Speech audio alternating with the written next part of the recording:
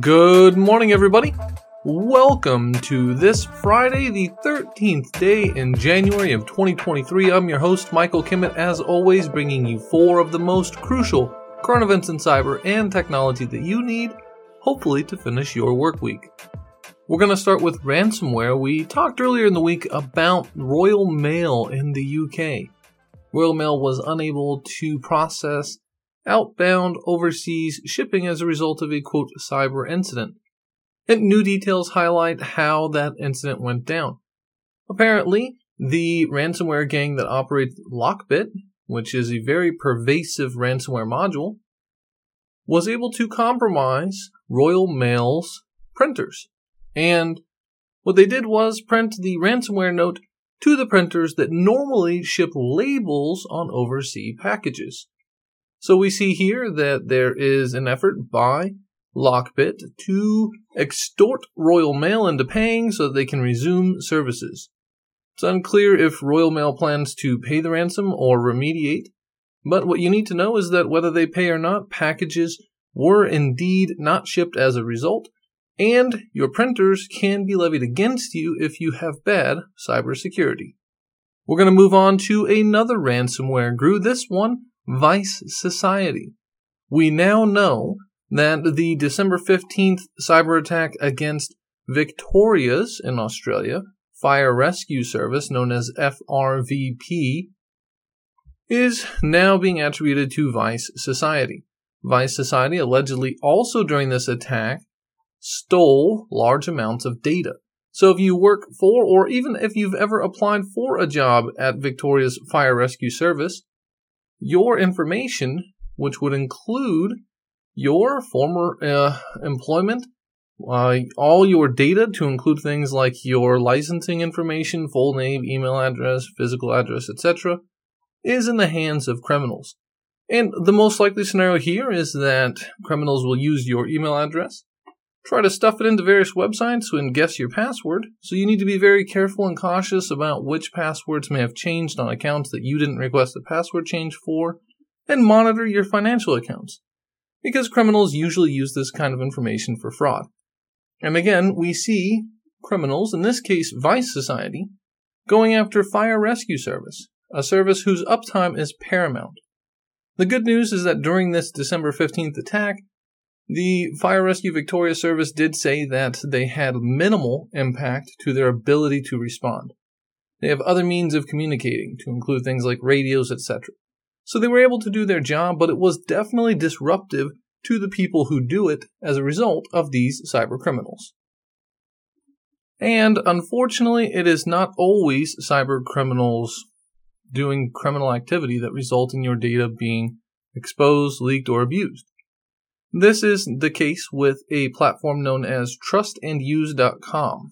This is a Greece-based platform where users can rate products, services, professionals, etc. And for doing so, they get discounts and offers at various places of business. It is a great platform. The problem is that for 6 months in the back half of 2022, all of their user data was exposed, to include your full name, your username, if you had an associated Facebook or Meta ID, your phone number, and your password. Now, to be clear, your password was hashed with a pretty advanced algorithm, so a lot of people are saying that that could be safe, but you should change it anyways because there are some advanced mathematics and cyber technology capabilities that reverse hashes. So it's possible that those could be cracked, although it's very unlikely. And the issue here is that for 6 months, this data was sitting on an exposed server. And researchers found that they, quote, could uncover it effortlessly without needing to log in or authenticate. And so poor hygiene exposed the data for users of trustanduse.com. So if you're a user of that platform, know your data was exposed. Now, there's no reason to believe at this point that criminals did access it or that it was for sale on the dark web. Researchers notified the platform. The platform promptly fixed the issue. But again, for 6 months before someone discovered it and reported it, it was technically exposed. And so during that time, criminals could have accessed and possibly abused that data.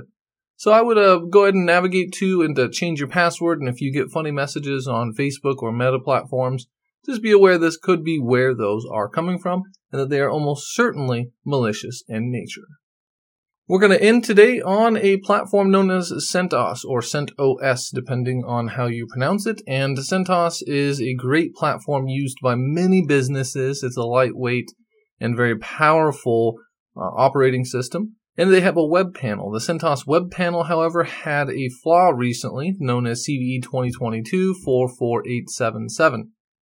The reason we're talking about it is because this flaw, which was rated 9.8 out of 10 in severity, could lead to remote authentication via remote code execution, or RCE.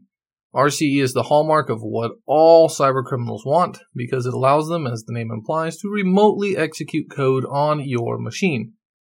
This is particularly dangerous because CentOS web panel is usually used by large organizations and businesses. And on the 3rd of January, a cybersecurity researcher, the one who discovered this issue last October, published and showed his proof of concept, or POC, code. In other words, he was basically showing people how to exploit this flaw. And since then, hackers have started to actively exploit this flaw. Again, it's the control web panel that managers use for their CentOS web panel. So if you use this product, you need to update now. Hackers are actively taking advantage of it, meaning that you could be a more easy victim for those criminals targeting your CentOS web panel. That'll do it for me today. Thank you all so very much. Have a fantastic and outstanding Friday. We'll see you bright and early on Tuesday. Monday's a day off for me. Enjoy yourselves, and until then, stay safe, stay strong, stay healthy. Michael Kimmett signing off. Ciao.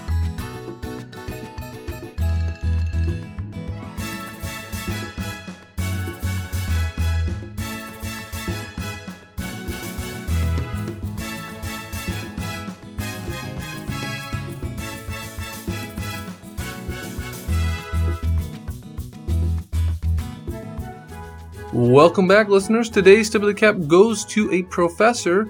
Yaiming Mak is a professor in Hong Kong, getting a sincere tip of the cap for winning the 2022 Future Science Prize in Mathematics and Computer Science for his outstanding contributions to and promoting the development of mathematics and computer science-based research.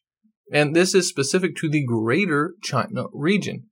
Now, Professor Mak is providing outstanding insight into unsolved problems in algebraic geometry and number theory, which have real-world applications to the way that you live your life. And not only is he doing this, but he's getting a sincere tip of the cap because he's the first ever Hong Kong-based professor to win this very prestigious China-based award. So to you, Professor Mak, for your dedication to science, technology, engineering, and mathematics, as well as breaking barriers that exist between Hong Kong and China. And please, with this sincere tip of the cap, keep on sciencing.